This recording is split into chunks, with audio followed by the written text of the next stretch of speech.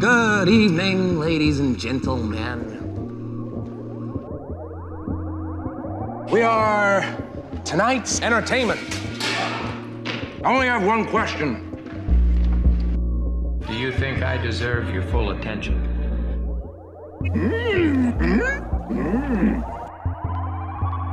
That's what I like to hear. Good evening, ladies and gentlemen. You're listening to 90.3 WRST FM Oshkosh. This is Script to Screen, and I'm your host, Max. And joining me here in the booth is Gideon. And today, we are going to be talking about two very interesting David Fincher films. One being Fight Club from, what year was that? 99, baby. 1999. And the other one is Mank, which came out very, very, very recently. This last weekend, yeah. So, what do you want to talk about first, Gideon? I've chosen the last couple of weeks. I'm going to leave it up to you. You can pick.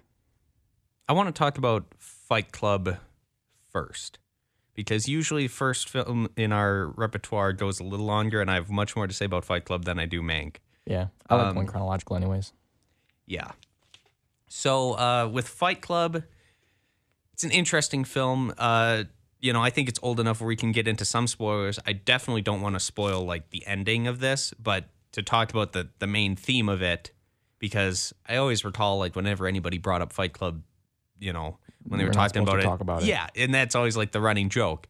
But I do want to speak a little bit about the general plot of it and see where we can go from there without spoiling too much. It's about Ed Norton's character. I'm trying to remember the fellow's name. I mean, they don't ever actually say his name. He's credited as the narrator. Okay, so I didn't realize that. No wonder I'm like totally missing out on a name there. So the narrator, who's played by Ed Norton, is this, how would I say it? Like a financial consultant for an insurance. For like for a car company. Car company to assess the amount of risk reward in doing a recall for certain failures in their cars. He's not doing well in life. He's got insomnia, and he right off at the beginning, like he finds out that he kind of gets some therapeutic relief and finally gets some sleep when he goes to these self-help meetings for all sorts of different things. All sorts of different cancer, things. Cancer, the comedy comes from that. Yeah. Cancer, tapeworms, like anything you can think of. Like these. So he's going to all these different, groups, Alcoholics Anonymous and all these things. And he kind of, through that, I guess, reaches an emotional catalyst and finally is able to, like, calm his mind enough and sleep again. And sleep. And I don't know if they're kind of saying, like, he finds their lives worse than his own and it gives him some sort of relief. I always felt like that's how I was kind of interpreting it, like why he would be enjoying it, because I think he needed to see that he wasn't the worst off.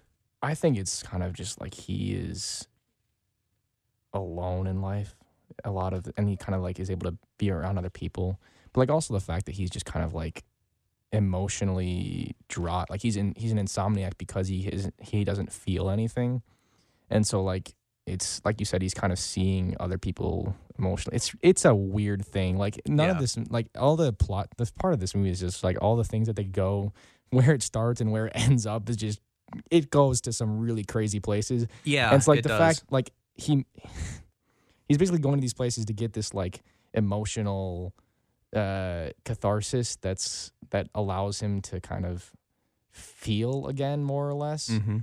And then Marla Sanger comes in and he's like, now he can't feel anymore because he knows that she's faking as well. Like he is, so it makes himself aware of the fact that he's faking, rather than like it's almost like he's vicariously feeling something through other people. Well, and so when he's realizing he's a hypocrite.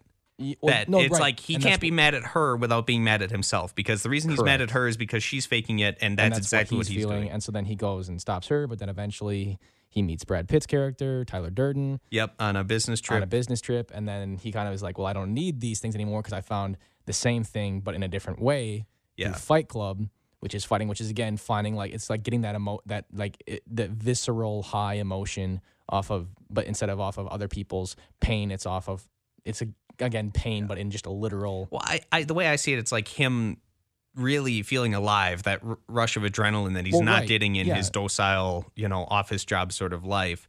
And when he begins to, but it all exists through pain, right? So like you got the beginning opening, like they're all feeling pain and they're like sharing, but like in Fight Club is like that, but like ratcheted up to another level where they're literally punching each other in the face just to feel something. Yeah, it's so messed up. Yeah, so they start doing underground fights, and he's living with Tyler then in this like decrepit house that looks like the one from It. Yeah, it kind of does. You're right. I saw them walking up to that. I'm like, oh, a little bit. Pennywise about to pop out. Yeah, right. It really almost does look like the exact house. It's just different setting around it. Like it's not a little field. It's just junk and stuff. But, so he's living there with him in this old house, and he's kind of giving up all the things that was tying him down in regular life. He's living. Yeah, but see, that's okay. That's the thing about the movie. It's set. The movie is telling you that he's giving. The movie's telling you that he's giving up those things that are bringing him down in life. But like, you can't trust the movie when it tells you that. That's the thing. Well, like the fact, like it's these two extremes that he ends up going to, because he's going to like from being completely passive and like filling his house up with things, and then completely going the complete other direction where he's like, there's nothing matters. Literally, we can live in a house that's garbage. Like, and he starts to act more and more like his roommate. Right, Tyler Durden. And so the fact that like he blows up or the apartment gets blown up right at the beginning. That's the catalyst of why he starts to room with Tyler's, because he's homeless and he has nobody to. Right, but so my point is that the assessment that his house and his things and everything in it and his entire livelihood is entirely a bad thing is not necessarily correct, even though that's what the movie explicitly tells us. Like, you can't trust a single thing that this movie is my point as far as like the movie's philosophy. Like, you can't trust anything that it's explicitly telling you, because all of it's done through people who are morally decrepit and untrustworthy. Interesting. Like, the whole movie's an unreliable narrator itself. Yeah. Not to mention this, like Edward Norton, who himself, the narrator, is an unreliable narrator. I love Ed Norton as an actor. I think he's awesome. I was so happy that this performance is just it's so solid for everybody. And I think he just really, really did a great job. Did he win anything for this? This was not super liked by critics. Just in general. I think it was more of a common man's movie. Well, no, it wasn't even like, I think this is very much a cult classic in a lot of ways. Like, it wasn't just at the time. I don't think it was received super well. I don't think it made that much money.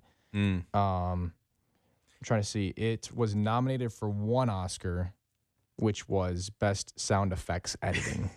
Sound effects were solid. Sound effects were very solid. I love what they do early on. I wish they would have kept it going throughout this thing. This will come into look and feel later too, but they bring up a point about intercutting one frame from one reel onto another, and it happens like 3 times in like the first 5 minutes of the film. And I wish I would have just kept doing it, like every couple minutes, just throw another one in, one in. Of Tyler Durden, you mean? No, well, like it.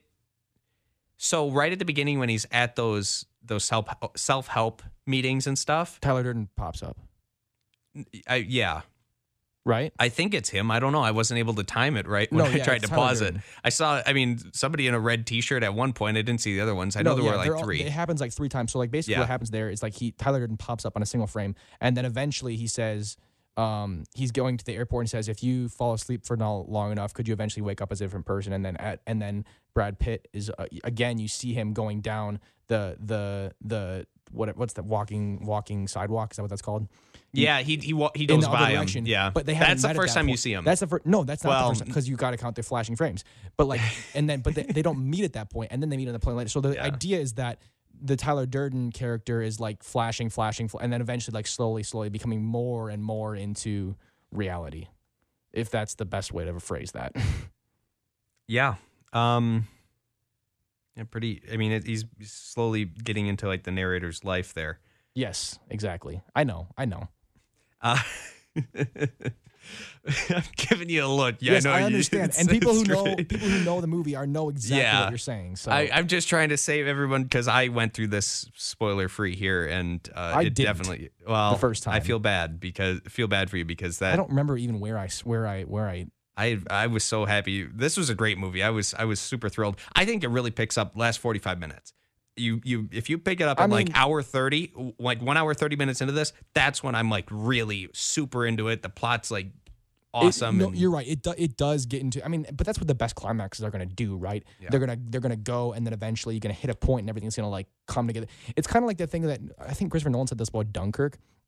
He designed Dunkirk to be in a climax the entire movie, if that makes sense. Mm-hmm. But that's a different thing. But like the best climaxes are going to be like you're going to set up everything, and then everything at the end is going to dovetail, and as a result of it dovetailing, it's going to eventually get like more and more and more and more intense. And that's true, but I don't think that necessarily discounts what happens before that, because that's still all really interesting. Like it's just, there's so much crazy stuff that happens. It's just like it just throws so much random stuff at you. It's funny too. Like this film throws in some pretty good jokes, and it's very intense. And I was telling you before we started recording here and going live that I think we should have done this with Falling Down, because these Falling Down and this both have very pessimistic looks at society at large.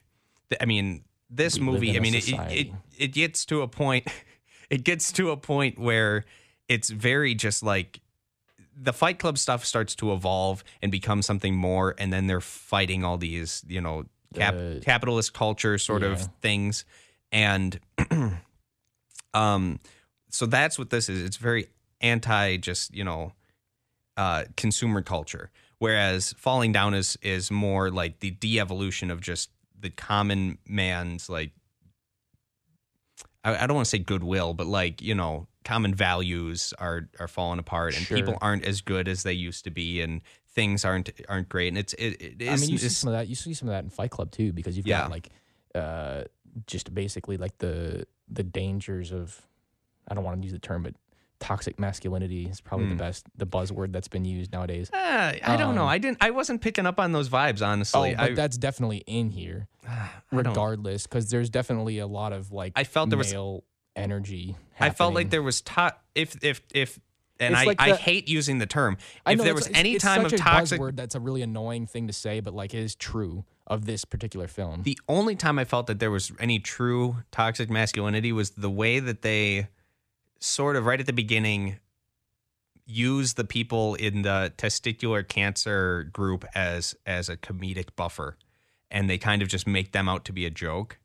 That was the only time I've ever seen like toxic masculinity, because at that point you're looking at it through a certain lens. What I mean is that the fact that like you got the Fight Club, and they're literally like these men who have grown up in a culture that has inadequately addressed the way that their male.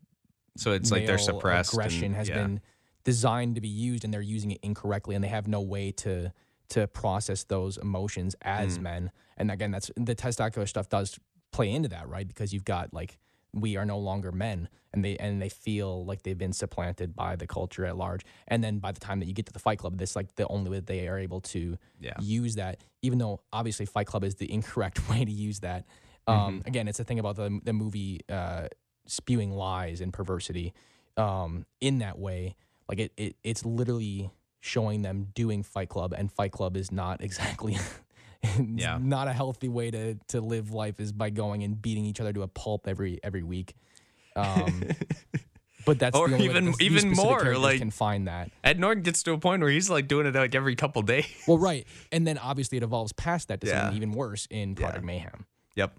All right. Well, when we come back, we're going to start scoring Fight Club, so stick around. On Wait, Wait, Don't Tell Me, we invite accomplished people on our show to answer the truly difficult questions. Their reaction is refreshing. The next time you have questions like that, ask somebody else. All right, thank you. At least we try. Wait, Wait, Don't Tell Me, the news quiz from NPR. Saturday morning at 9 and Sunday at noon on the Ideas Network.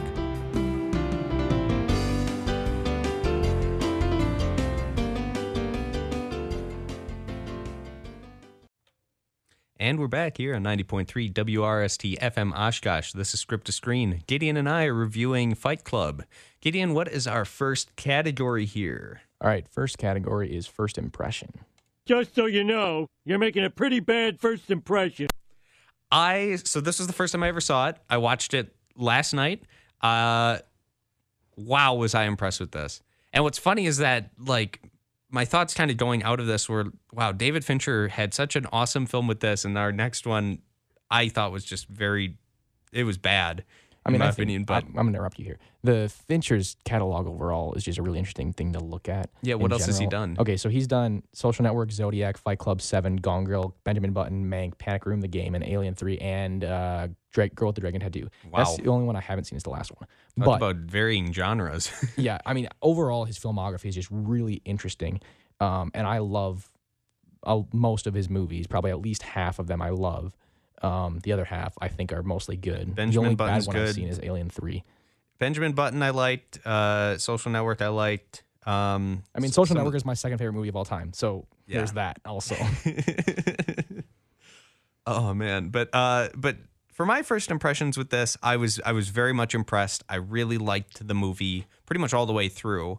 It really didn't take long to pick up speed, and Yeah, it picks up speed in a really interesting way, though, right? Like it's part of the way it picks up speed and at least picks up, maybe not speed, but like gains your attention. Yes, like it gains your attention as a viewer by simply showing you something so like I think it's like that first 5 minutes when he like literally walks into the cave and the penguin looks at him and says, "Slide." And it's like he's like meditating. That I'm watching. Well, now? he's like meditating through this. Yes, he's meditating through the cancer help cancer group. club. It's like, but it's. Cancer Club. That's a weird way to say that. That's the sequel to Fight Club is Cancer Club. But so yeah, it is odd, but I think it definitely picks up speed. Because they introduce I don't want to say an antagonist, but like a pseudo antagonist right at the beginning. She doesn't really. I mean, she kind of stays as an antagonist for a while, but I wouldn't classify her as a traditional one because she's not what's propelling the story forwards. No, after a while, yeah, I would definitely say. Well, I would say that Tyler Durden is your opponent structurally. Yeah, it's not and Marla. Sanger is like I would say, according to John Truby's The Anatomy of Story, would probably be categorized as a fake opponent ally. Yeah. In that she kind of appears at the beginning as a opponent and kind of working towards him, and they're competing with each other for who's going to attend which club. Mm-hmm. And then eventually she becomes kind of his ally in some ways. Yeah, it's a weird evolution. It's hard to explain. Yeah. We could be sitting here all day. But my first impressions of this, I would say, would be I want to say an 8 out of 10. I liked it. I liked it a lot, but it wasn't like, it wasn't just so jaw-droppingly amazing this first watch through, but I definitely liked it. I would watch it again in a heartbeat. I would recommend it to people. It was a great movie. Yeah, I've seen this movie a lot. I think probably like 5 or 6 times. And this is a weird one for me because like over the years, it's been kind of like, I really like this movie and I really admire it and kind of like what it's doing in terms of like filmmaking. Like Fincher's always got this like sleek modernity to his filmmaking. And that's something I really appreciate. But at the same time, it's like there's so much garbage in this movie.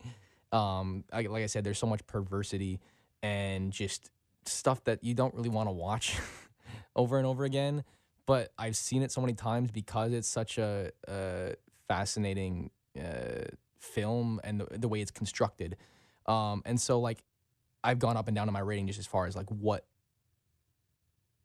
how much of that is merited in terms of criticism as far as like the bad things that it portrays and like how much like is it commenting on those bad things and saying something interesting enough to merit portraying those awful things.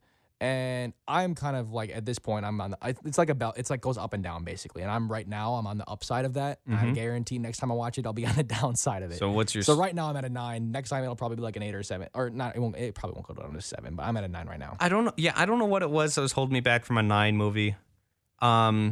It's somewhere right on the line though. It really, I think you'd remove just a couple things or maybe just switch some things up early on, like right at the beginning. Maybe it would have ended up as a 9 for me, but I think definitely like the second half of this movie is for sure a 9. I mean, my ranking thing is weird. So like if I have I have everything from 1 to 150 all ranked. So like if it's top 40 is 10, and then everything after that before 150 is 9, and then if it goes to out of 150 and it goes down to an 8. Got it. After that, I don't have any numbers, but you know, this hits in the top 150, so it's a 9. So you're saying it's a 9. Okay, I said it was an 8. Next category is and for this, I was a big fan of the story. Typically I don't like stories that kind of match the climax of this. And I don't want to say what it is. It's too spoilery. But typically for me, I go against the grain. I say it's the opposite of what it maintains what you think throughout the whole thing. That's usually my way of feeling with it, like with Shutter Island or Sixth Sense or anything like that. I'm always the one that's saying like, nah, they're lying, you know, or something like that. Or I always say that there's some weird foul play you just don't see in the film. This one, I do completely agree with the way that they structured this whole thing, and I agree with all that. I was very pleased with the movie throughout. I would say a 9 out of 10 story for me. Yeah, again, this kind of is the same thing that I was saying before about like does the movie earn what it's doing in terms of like portraying depravity? And I think that's probably the case with a lot of Fincher's films, and just the way that they portray darkness, like Seven, Zodiac, Gone Girl specifically. And I think this is probably the least clear of those three. I mean, Social Network actually, the reason I like Social Network so much is because it portrays that darkness in a really subtle way, and portrays like the way that the male gaze, for example, or like the way that the internet is used poorly, and like and the darkness behind the internet. But you have to kind of like, it's not explicit in the way it does that, whereas Zodiac, Seven, Gone Girl, Fight Club all really are. But of those last four, I feel like Fight Club is the least clear on its topic, compared to something like Seven or Gone Girl. And I think that's where I wrestle with its story, because it's hard for me to determine. Like, I still don't know what Fight Club is intending to mean, because it has all these different, like you said, philosophical ideas that it throws at you. But it throws those at you from a whole bunch of different perspectives, and it's just difficult to synthesize those all into a single. Like, it's kind of like the Screw Tape. C.S. Lewis's The Screw Tape Letters, where you've got a devil writing a letter to his I think it's his cousin, his younger devil cousin, and so it's all. Like, literally everything he says is a lie, but then there's like, where do you find the truth in it? Something like the Screw Tape Letters, though, I find much easier to determine like what Lewis's overall perspective is and what he's actually trying to say. Whereas with Fight Club, it's just often very difficult for me to be like, yeah, but I don't really know why. Like, it's just, I think I've got an idea, but again, it's not as clear as I want it to be at this point. And I don't know if that makes it a good movie or a bad movie, or a better movie or a worse movie. What's your score for story then? I haven't even thought about it. I'm gonna go with 8, just because, like, again, it's that thing where it's like very solid. But I feel like if I could come away with a clear thematic point, it could go higher. But then again, it gets points for me because it is also subtle, because I am feeling something thematically. It's just I'm not able to articulate it yet. And that, again, is a good thing if a film can do that. If a film can communicate something to you without explicitly stating even though it's taking, obviously it's stating thematic things, it's just not stating what its thematic intention is. To me, it seemed a complicated thing. To me, the main one seemed clear. That just seems consumer culture, right? And that's its main thing. But I think there are a lot more subtleties. Yeah, there are more than just that one thing being Starbucks said. Is if you consume Starbucks every day and waste your money on that, you're stupid. Like, that's not an anti-IKEA. It kind of basically says that, and that probably is a very clear thing that you can take away from it. But it's not the only thing it's saying. Also, so you said it was what was the one film you were just mentioning? Screw Tape. What? Oh, it's not a film. It's a book. Oh. Because I was thinking, if that was a film, is that anything like Big Fish? You know, I haven't actually seen Big Fish, but Screw Tape Letters is a really interesting book. Okay, I would recommend it to everybody. All right, got it. Then our next category is acting. And this, I think, is the film's crown jewel. I think everybody is just off the charts, and yeah, exactly. I would say off the chain more than off the charts. But I think everybody was perfect. Yeah, like I it's couldn't pretty think of great. a single bad performance. I couldn't. I mean, even from the secondary characters or the D-list characters, nobody was bad. Everybody was really, really, really consistently good. Nobody had an issue. Like I think this tone. is. I think tone is the big thing, right? Yep, everybody. Like you look at somebody like Meatloaf, who's giving like that really weird character, like a really odd tone, but he's matching the tone of the character needs to be for the movie, even though it's like really odd, right? You know what I mean? What character? What are you talking about? Robert Paulson. That's Meatloaf? Yeah. I didn't know that. Oh, I don't know. I guess I don't really know what he looks like off the top of my head. I thought he did a great job with that too.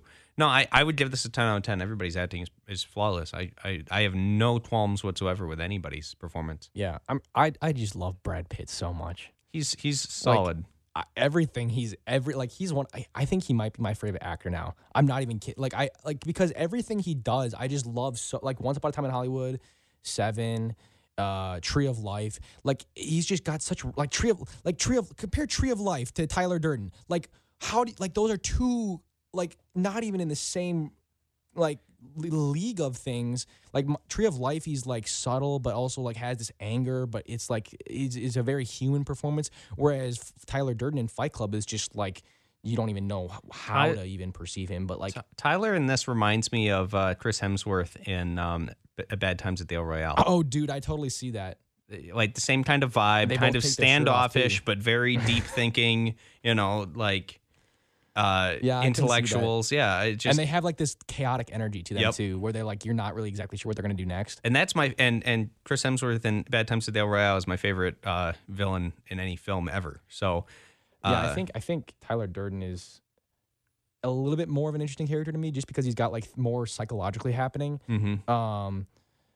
But I mean, yeah, for sure, yeah.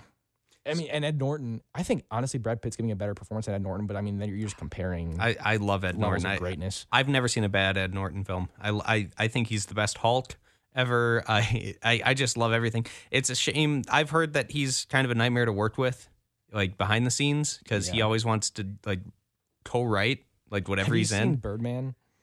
I'm trying to think if I did. I feel like I did. It's hilarious because in that film he's also kind of like he's an actor that's a jerk. Oh, So that's just, I mean, it's just hilarious how and that film does some other interesting metatextual things. But yeah, what's your score then for acting? I'm not feeling a 10. I'm gonna do 9. Okay, I might say 10, but I'm just not feeling it at the moment. that's fine. That's fine. If See, with scores, the thing is, like, we have to do it on such snap notice that I don't really have time. it's not to like you analyze. don't know. I mean, that we're gonna be I know, scoring but these the thing categories. is, I don't do it ahead of time. I never do. I always just do it on the spot, and I don't know if that makes my score better or worse. But it's always just like, I kind of feel like this. So don't take me too harshly if you think this is incorrect, because it probably is. I always like to do these reviews right after I watch the film, because that way it's the most fresh in my mind, and I feel the most raw about this, especially a new film, because then I can do effect and first impressions so accurately. Look and feel then is our next category. I got a bad feeling about this. And this, I think, is a little worse. I think sometimes the way that they decided to film things, I see that they're trying to be a little artsy Like with the it. huge The way CG stuff, like some of the CG moving was cameras. terrible, actually. I mean, it is Very early on. Very obviously CG when it's like, the swooping camera movement. But again, it's like I'm okay with that, because it is like it's Fincher just like going all out, and he does that. He kind of does a similar thing. It looks better, and he uses a similar technique in Panic Room, and the technique is a little bit more polished there, where he's like literally moving through things.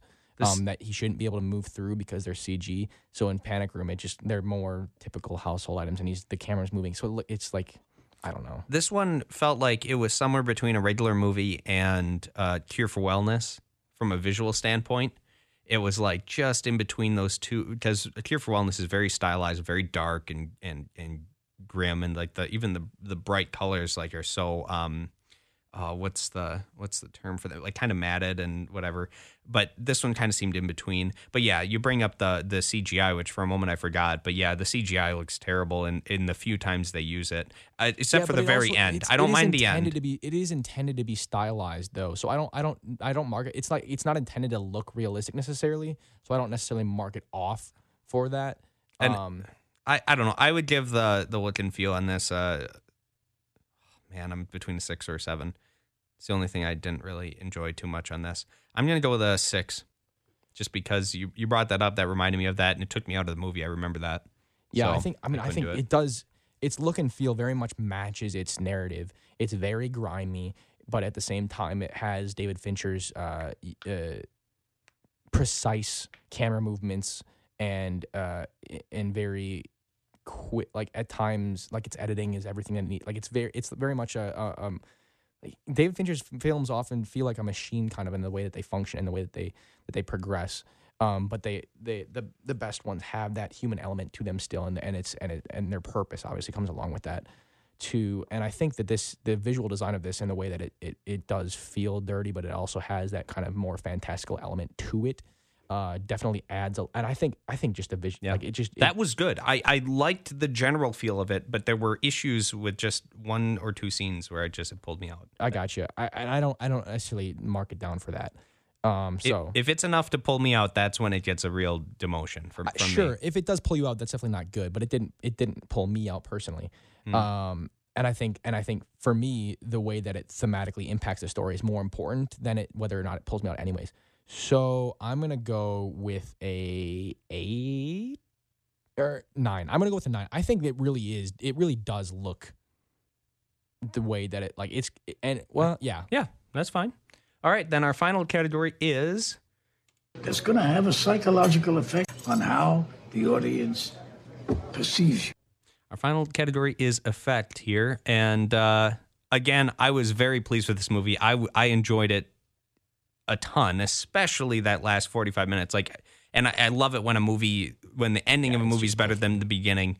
And I think this was probably a 9 out of 10 for me. It was, if I don't know what it could have done that would have made it just a little bit better, but man, was I feeling it after this. Yeah, it was good. This is definitely the category that affects most my first impression when I was saying about how it goes up and down and up and down and up and down. Mm-hmm. I feel like there's times where I've watched this movie and the effect has been like a 6 because it's been like I appreciate everything that's happening, but it's like I just don't have a great time watching it. Because after a while you watch it so many times, you kind of get the rhythm of everything, and it's like the crazy places it's going. Less so impresses you. It's like, okay, wow, they really just did that, and more so is just like, wow, that's disgusting. I don't like watching this. But this time I was kind of like vibing with the rhythm and the way the pacing works and the way everything clicks along. And overall, but again, there's just some things where it's just like it just makes me feel icky, and it's like I don't like that part of it, and that doesn't necessarily make it. Again, it doesn't necessarily make it a bad movie, but it does make it so that I don't enjoy the experience as much. So I think 8 is a proper score for me here. Just curious, was it like the part with the lye, the chemical? No, it wasn't that. No, it's not that. It's, okay, because that's just like it's not that. You know what part bothered me the most, but it kind of redeemed itself, so we'll leave it at that. But all right, when we come back, we will start talking about David Fincher's other film, his most recent one that just came out a few days ago, Mank. So stick around. There was this one time I went camping with my parents in a forest, back when I was maybe like 8 or 9. It was amazing. We could hear the sounds of the forest all around us. Frogs singing and owls calling and a creek nearby. I'll definitely never forget it. Most of us have a memory of being in nature we'll never forget. Let's protect the world's natural places so more memories can be made for generations to come. Visit worldwildlife.org.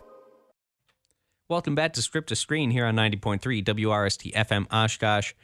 Gideon and I are about to talk about the movie Mank, David Fincher's latest film. Scores for Fight Club. What is the final score for Fight Club? All right, final score for Fight Club, and it is our 4th 85 of the semester. God. Yeah. Come on, no 4th way. Wow, that is ridiculous. Yep. I love that. That's like, how does that keep happening? I don't know. I feel like we're given like totally different scores every time, but it somehow keeps ending up that way. One of us is I mean, what if it has to be doing like a what? Well, we'll worry about that later. But that's just hilarious. But Mank, David Fincher's latest film, which is about Mankiewicz, the guy who wrote... Herman J. Mankiewicz, the writer of Citizen Kane. Yeah. Would you say he deserves all the writing credit, or do you think they kind of lied in the film by saying it was pretty much all him? Like, do you think Orson Welles kind of had some help in it, or? Well, yeah, that's the thing about this movie. It's like the history of it is so dense and complex that you kind of have to do your own research to kind of understand what's exactly happening. It's kind of something. I mean, Fincher has done this before, where he's worked in a historical context with obviously Social Network and then Zodiac. I think those are his two primary, and those are my two favorite films of his actually. But those are also his two other true stories. But I feel like this is to another level of like what is real and what is not real. Whereas like Social Network does this interesting thing where it uses the courtroom scenes as a framing device in order to say like this may or may not have actually happened. We're obviously making stuff up as they would have in a courtroom to tell our own story that we can do and take creative liberties. Whereas with this, it's like very much so. I mean, they kind of do that with the way that Mank looks back on his life, and so it could be, but it's not introduced as an unreliable narrator in the same way that it does in Social Network. So again, it does get kind of muddied in the way that like, is this or is this not real? The history of it is I'm not sure. I mean, I thought I knew enough about classic Hollywood, but apparently I don't, because I didn't know what exactly was going on the entire time of this. I will say, if you want to watch something that's really about like classic Hollywood, watch the new Perry Mason on HBO. It's way better than this. I thought that was a way better interpretation of classic Hollywood. This seems like a classic Hollywood from a classic Hollywood, like if somebody was in the 1940s was writing a story about Hollywood, this is more what it would be, where it's less grounded in reality and more of a fantasy of it. I don't know. I was not super pleased with this. I felt that this whole film really was falling over itself, and it couldn't keep one storyline going long enough to actually develop any sort of solid characters. I felt like it didn't know how to tell its own story, and it just seemed like a jumbled up mess to me. It really was like this was terrible in my opinion. And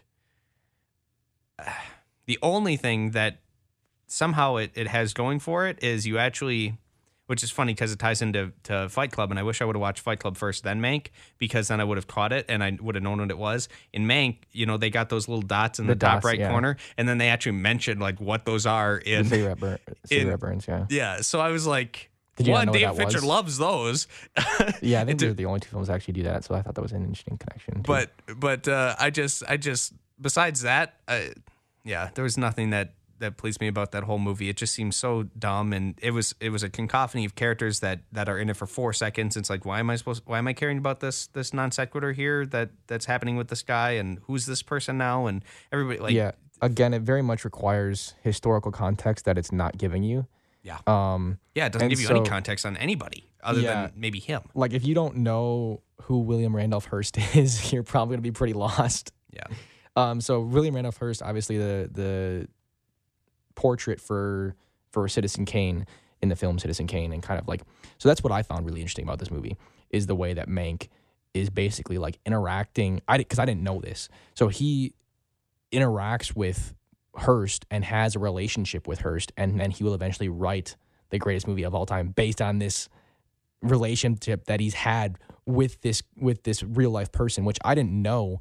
Because Hearst was like a huge figure, and everyone obviously, and that's the whole thing about this movie is like everyone knows the thing that Mank is writing. Like everyone when he shows it to them, they can pick out who the characters are that he's using, because they're very much based on people of that time. And he also kind of told the whole cast in a flashback scene, pretty much the entire story of it, while he's drunk and walking around the table. The interesting thing about that scene is that it's, and the other parts of this movie, but it's using visual iconography from Citizen Kane to tell its story. So there's the most obvious one is when the Lily Collins character comes in the room and then he's holding the bottle and then he drops the bottle and it goes on the floor and then they whip pan over to the other bottles. Like that's obviously the opening scene of Citizen Kane and is literally using the exact same shot composition, like with the snow globe.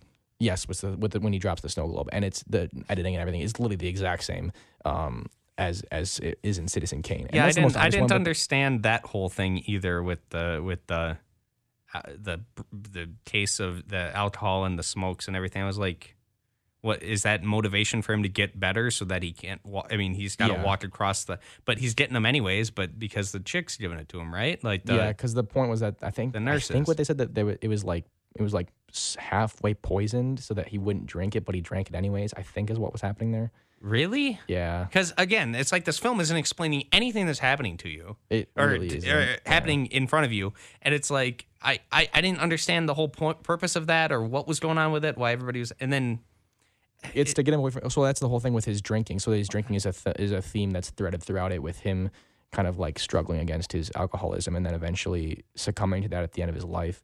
Even though he's accomplished this great artistic achievement in writing Citizen Kane, but he never really goes past that after that, and then you get the title card that says he died of an alcohol-induced incident, I think at like 55 or whatever it was. Yeah. I did notice the symbolism with the comparison with the dropping the snow globe to dropping the bottle. That was that one, and then it seemed that the house that they kept going to was like the William Randolph Hearst's house. Was that his house? I thought that was the executive's house, like the guy at MGM. I thought it was his house. I don't know. See, again, it's like, whose house are we at here for half this film? It's got to be Hearst's, because otherwise, why would it look like Kane's if it's not Hearst's? That's my point, though. I was saying like that they made that house look like the one from Citizen Kane in a lot of ways, in some of the grandiose designs. What I was saying about the ending scene on the table, it kind of cribs from that scene where Kane is talking to his wife. And then you've got them going back and forth and back and forth and back and forth in close up, and then eventually they pull back and to see how exactly far they are apart. And then you got that dinner table as a symbol in Citizen Kane, and then David Fincher is bringing that back here and using the dinner table as a symbol in this film, and how Mank is eventually kind of interacting with everybody, and eventually Hearst puts him at the end of the table, so he's kind of like separated from everybody else and kind of is using that again, that theme of distance at the table. But I think this movie compares itself to Kane in other places, and that is the poster of the film too, is that table. And so I was waiting the whole film to get to that table, and then it's actually the climax of the film, which is actually really interesting to me.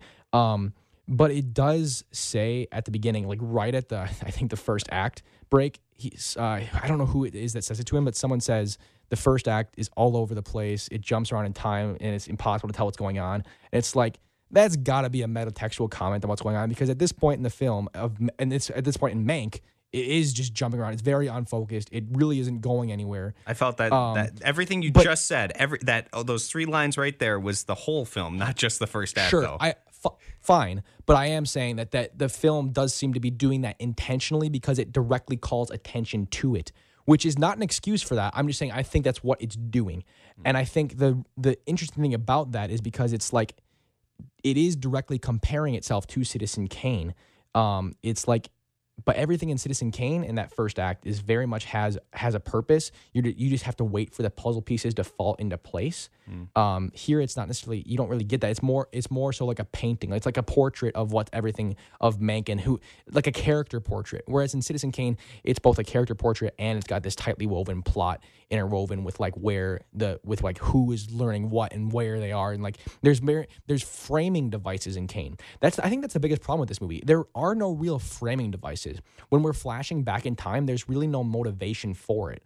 Like he's sitting in his bed, and then we've got that, like, so the problem is not the dual structure of him sitting in his bed typing out Citizen Kane and then him going back in time. The problem is that there's no motivation going back and forth between that. Again, David Fincher, I said it before, David Fincher did this in Social Network, where like we're getting the deposition and everything we're seeing back in time is stuff that we've seen as they're talking about at deposition. Like you've got that framing device that brings you back and connects those two events together. Here, there is literally no framing device, and I think that's the problem where this movie kind of loses its focus and kind of and again, where with Citizen Kane, when it's jumping around, and it quote unquote on focus, but it's not because it's got those. And the framing devices themselves are the puzzle pieces, which is why Citizen Kane is so insane, because it's like it's got so many framing devices that it becomes like a maze that you have to follow. Whereas here it's like it's a maze that that there's no key to because there's no framing devices to follow it along with.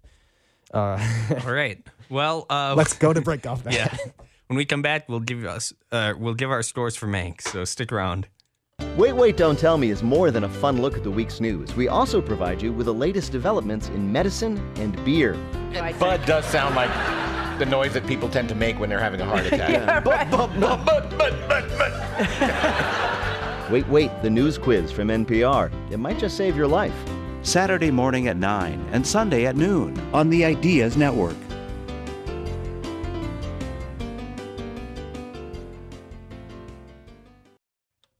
And we're back here on 90.3 WRSD FM Oshkosh. This is Script to Screen. Gideon and I are about to give our scores for the film Mank.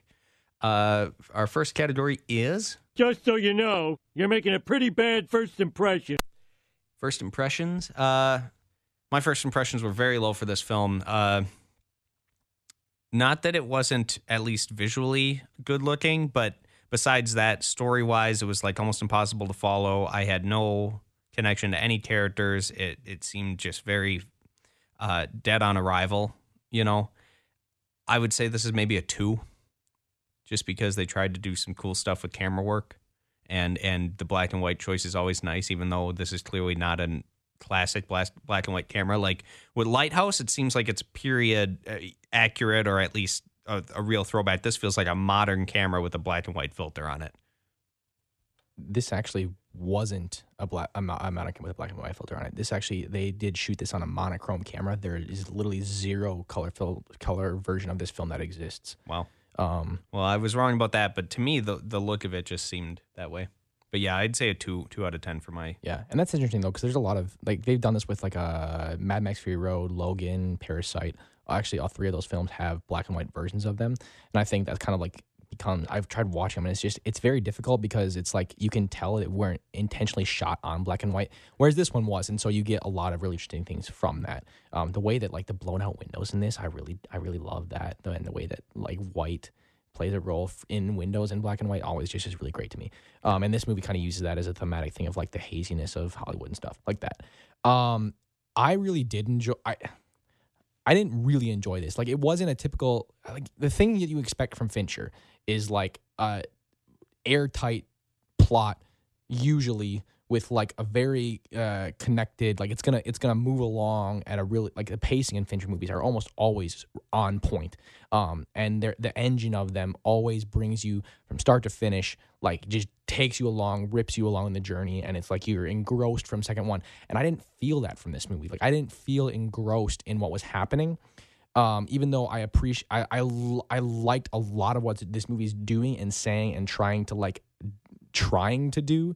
But just as like an emotional experience and just kind of like from a visceral perspective, like I just wasn't fully invested in Mank's character and what he's doing. But there is some of that though, because his alcoholism and the way that he kind of feels alone in Hollywood, and kind of his ideological perspective is very much one that's not invited in Hollywood. But he does have this like staunch cynicism that he kind of brings to every conversation, or not cynicism necessarily, but more like what's the word for it? Like he's always quick-witted, and he always has these snappy retorts to everybody. And you kind of see how that affects him as a character. And I really am on board with that part of it. But again, it's not. This was overall a net disappointment for me, I would say. I knew you were going into this hyped. Even though I did enjoy it. I was very excited for this movie. I'm gonna go with a 7 for now. I can see this aging well over time, simply because it is such a dense the same movie. way Citizen Kane did. Well, when that came out, people didn't like it. You got to remember, it became known as like the best film of all time, like 15, 20 years later. Yeah, because Citizen Kane is a little bit of a different story, because I feel like Citizen Kane is just like inventing so much stuff, whereas like this is more so just like I can see the history becoming more clear, and as a result, the story becoming more clear. And I think that's like, if you have to do it's kind of like Tenet to a certain extent, where like you have to do the work to understand it a little bit.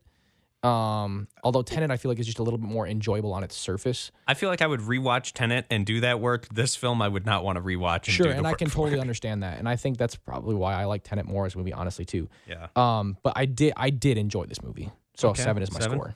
Next category is and again, it was. I think story falls flat for this. They really don't need to jump around as much as they do. They interject a lot of D-list characters that don't really have any sort of weight on any of the stories Yeah, that the are thing about those happening around D-list it. characters, though, they're all. I looked up some of the history about, and they're all like huge Hollywood. Like for example, I think Ben Hecht is one of them, who is like apparently like the greatest Hollywood screenwriter, and he kind of just shows up a little bit, and like it's then David O. Selznick, it's like all these huge Hollywood But figures. it's all like golden age Hollywood people, like, and you have to. It's like the historical context that comes along with them as a character. Like if you don't have that, they're not serving their entire purpose as a character. Which is like it's weird how a film like this requires so much context to fully get entirely what it's doing. yeah, unless you're like an aficionado of that sort of stuff, you wouldn't even. I mean, I don't know classic Hollywood like I do more modern Hollywood, and with all those, I mean, almost every one of those references goes over my head, and same with Mank. I didn't know who. Yeah, I had no idea who he was. I detest Citizen Kane. I think it's the most overrated film of all time, and it definitely doesn't deserve the moniker of greatest film of all time. I don't know whoever was the first one to decide that was doing a disservice to the film industry. Well, that's where you're wrong, because it's not one person that decides that. It's like over time the entire. I argue that nobody, even a group of people, can't decide what is the greatest film of all time. It's such a subjective thing. It's like art. That's like saying what's the best painting of all right, time. well, we got 8 minutes left. We don't exactly have time to get into the objective subjective debate, but story again, another. You know what? Actually, this would probably end up as a 1. It was so impossible to follow. It's not that bad, man. It's not that. It's bad. impossible to follow. I had half the time I had no idea what was going on, who I'm even watching. Well, who's sure, this it might character? not be Who's that- that it might be person? not Why easy do to they matter? And follow. then they don't come back for the rest of the film. I'm like, okay, so I guess they didn't matter. And it's just like the whole thing was just it was a hodgepodge that they didn't know what they were doing. But I mean, so I give it a 1. Okay, obviously David Fincher knows at least a little bit about what he's doing. Like, and I've kind of I've tried to kind of explain at least a little. I mean, so you got to give it a little bit more credit than like it's absolutely garbage. Like it is obviously telling a story and giving a character portrait of Mank and kind of who he was and the impact that he had on Hollywood. There's at least some of that there. Like even if you're not vibing with it, I don't think it's a 1. Fine, okay, I'll give it a 2. Okay, because at least his story was somewhat followable, but everybody else was just like so random and just they either liked him or they didn't, or they started liking him and then they don't, or there's some weird connect. Like it just didn't make sense. They didn't take any time to develop anybody in this story, and even the main character, didn't get a lot of development. It's he's doing a task half the time, but when they're trying to develop him, it's more about the people around him, and they don't make sense. So it just was another 2. I think the story in this is really interesting because you've got, again, I think the lack of a framing device between the two narratives is a weak point for it. But I do really like what they're doing in terms of, I mean, I just explained it. I just said it just 2 seconds ago. So I'm going to go with a 7. Okay. Next category is Acting! And for acting, I think this was all right. I just wish I knew who the heck was who and what was going on, I would say a 5 for acting. Nobody was great, but nobody was, outright, like, horrid. But I'd say it's a 5. I mean, I think Gary Oldman's giving a pretty great performance here. And he's supposed to be like a 44-year-old, and he looks he like does he's look 65. really old. Yes, he does look really old for how young the character is. Yeah, that was a bad casting I will give choice. you that. That was a bad casting choice. But I do think he is performing emotionally on a level that is required for him for this character, and I think that really I buy Amanda Seyfried's character, Marion Davies. Yeah, and his relationship girl in the with white her dress? is really interesting. Who's the girl in that white dress? The character's name. Whenever he's interacting with her, Which character, in the past or in the present? In the past and in the present, because she comes and visits him at that place. Okay, so Marion Davies is who you're thinking of. Yeah, the girl. Yeah, the blonde girl with the the blonde girl. So that's Amanda Seyfried's character, and I think Okay. she gives a really interesting performance because she's got like this really this happy way about her, but you can tell that there is not darkness, but there's like you can tell that she's aware of the darkness of Hollywood, which is really interesting. Yeah, I think whenever he's interacting with her, it's solid. But besides that, the rest of the film falls flat. I think his relationship with Lily Collins' character, the I don't know how you would say, like his British? typist, the British girl, Rita Alexander. I think that could have been stronger than it was. Because like there's a beat at the end where she gives him a hug after she finds out that her husband is still alive, and I was like, yeah, that is not that emotional beat is not landing as it needs to. But throughout the film, I thought it was okay. So I am going to go with a 8 for this. I think performances across the board are pretty solid, and you've got also, don't forget, Charles Dance as William Randolph Hearst, and I think his performance is fascinating. And he played Tywin Lannister in Game of Thrones. Oh, that's right. Okay, I did recognize his face a little bit, but I was like, I don't know where he's from. I didn't pick that up. All right, so then you said an 8? I think performances are great here. Okay, next category is look and feel. This one was all right. I would probably give it a 5, though. Visual. Wait, come on, man. I'm serious. It's like, I just think it's. I thought you liked the black and white cinematography. I like the black and white, it's but so like I think it's just got the vibe of classic. Like it's literally about classic Hollywood using the vibe of classic Hollywood. Like it's doing it's using its visual design to communicate a purpose about what it's actually doing. So you've got and it's also the other interesting thing is it's using the mono audio. It's using one audio track as you would in classic Hollywood, and that's also another really interesting thing it's doing. The score here is fantastic from Trent Reznor and Atticus Ross. Like I think everything about the visual design here. All right, I'll give it a 6. I'll give it a 6. But again, the black and white didn't look good. It didn't look as good as like with Lighthouse. It didn't feel right. Something about it visually was bothering me with that, and that was my issue with it. And the rest of it was okay, but it's like. I mean, Citizen Kane, the only thing that's good about it is like the visuals of it, really. And the only thing that's good about Citizen Kane is the visuals. That's always been my take on it, and that always will be. That has never changed with me from the first time I watched it to that was the only time I watched it because I never wanted to see Citizen Kane again. Yeah. But anyways, can we fit a debate about Citizen Kane into 2 minutes? Yeah, so I think again, David Fincher brings his typical technical control here too, and just in the way that he's like blocking actors and when he's choosing to use a close up, it's just always on point. And aside from just the way that the cinematography, the color grading looks, I think that alone brings this up to be like at the very least proficient. And I think more than that, again, for the choice to way that they use the overall to look like classic Hollywood, I'm gonna go with an 8 here. Okay. Then the last category is effect. Yes. Again, this one left me with no effect. I was bored out of my mind. I can buy that. This one's going to be a 0. This was an absolute. Oh, that's a little okay. Whatever. No, this was a straight 0. I mean, I've done zeros before with like Princess Bride and stuff. Yeah. This got a 0. Princess Bride zeros. It got a lot of zeros for me, but that category sure gets it. 0 effect for me at all. Like it was the biggest waste of 2 hours I've had in weeks, I think. Yeah, I enjoyed watching this movie, although it doesn't have that propulsive energy that you want from a David Fincher movie. Yeah. But this feels like a type of story that would lend itself to. Like it feels like and you get that at some points. Like the election scene does have that to it.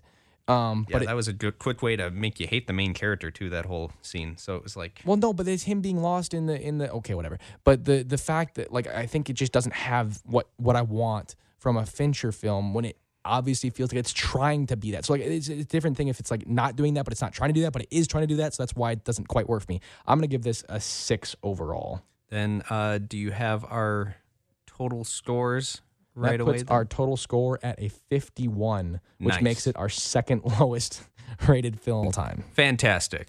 Well, thank you for tuning in to 90.3 WRST FM Oshkosh. This has been Script to Screen with Max and Gideon.